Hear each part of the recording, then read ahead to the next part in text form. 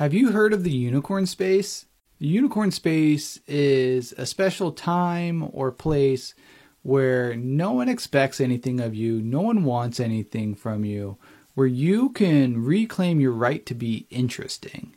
Unicorn Space comes from Eve Rodsky in her Fair Play program, which is really about helping to fairly divide up the roles in the house. And it's important to set some realistic expectations getting started with this, because if there's something that you've once enjoyed doing and you're just starting to get back into it, it may not feel the same. It may take a little bit of work or effort to get back into that rhythm.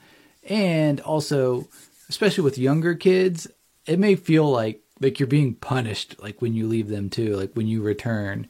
And understanding like that's part of that process too. Like they didn't like it when you left, but that's important. Again, like disappointment, all feelings are a part of healthy relationships, even the negative ones. Research shows that well-being really starts to improve when we have about 5 different hats. We have 5 different roles that we fulfill.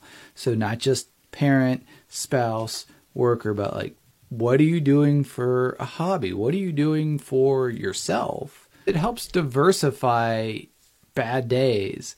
Say if you have a bad day at work, you've got lots of other things that you can fall back on to help bolster your self-esteem. And the first question I usually get back is, I don't know what I want to do.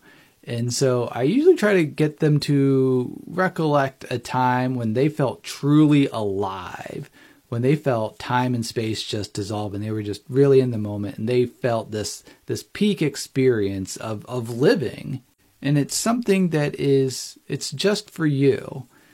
So categories to think of could be something creative. It could be something social. It could be something physical. It could be something that gives you a sense of accomplishment or achievement.